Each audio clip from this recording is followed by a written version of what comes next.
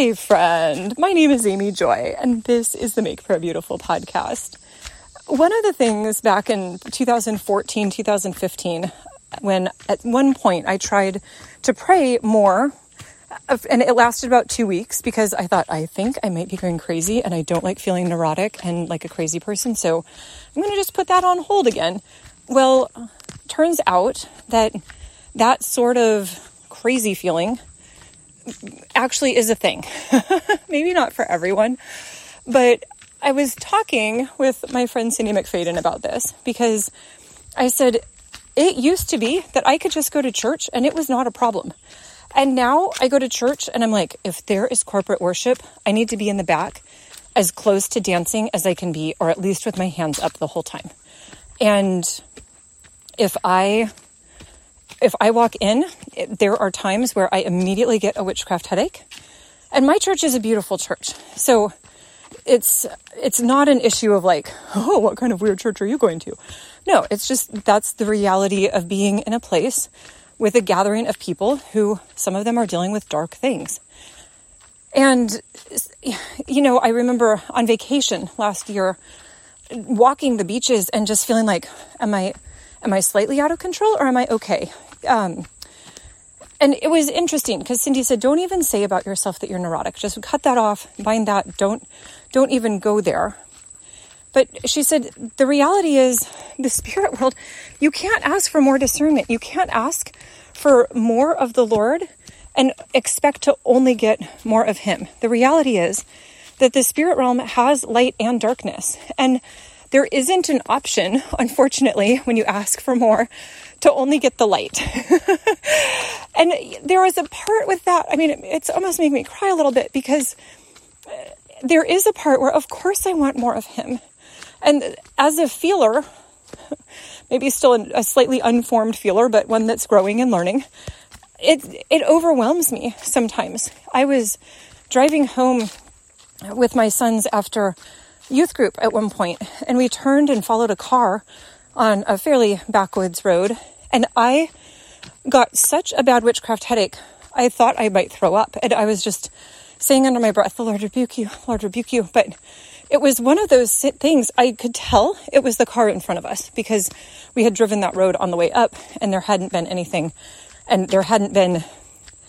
Anyway, it was like, it is that car, and we're staying in, close enough to it. It's not going away. Thank God it kept going, and we turned. But it was one of those things where I was like, are you kidding me, Lord? Like, I'm driving in the car, and now I'm hit with this headache to the point where I could throw up.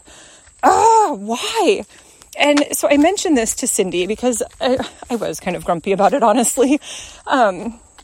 And she said, I have reached a point where I think that everything is given to me for intercession. And she said, I understand. Like, she said, I will go to the grocery store sometimes and be like, I just want to get my groceries. And she'll turn to go down an aisle and be like, oh, not that aisle. That aisle has some seriously dark stuff going on. Or, the person who's shopping there, don't want to be next to that person.